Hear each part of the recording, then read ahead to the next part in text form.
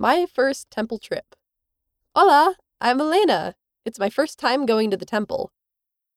A few weeks ago, I met with my bishop. He asked me some questions to help make sure I was ready to go to the temple. You can read the questions on page 35. Then he gave me my own temple recommend. We're getting ready to go. I get dressed in my Sunday best.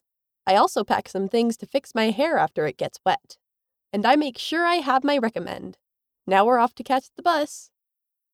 There's the temple. It's so beautiful.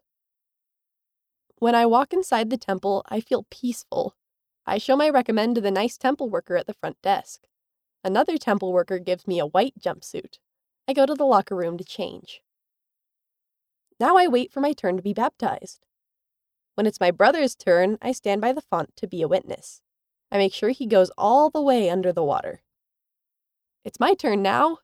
The water is warm. I'm baptized for several people in a row. When I get out, a temple worker hands me a towel.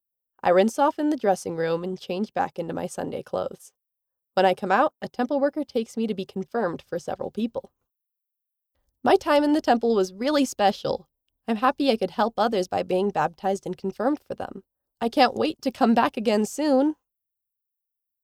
Read by Crystal Johnson.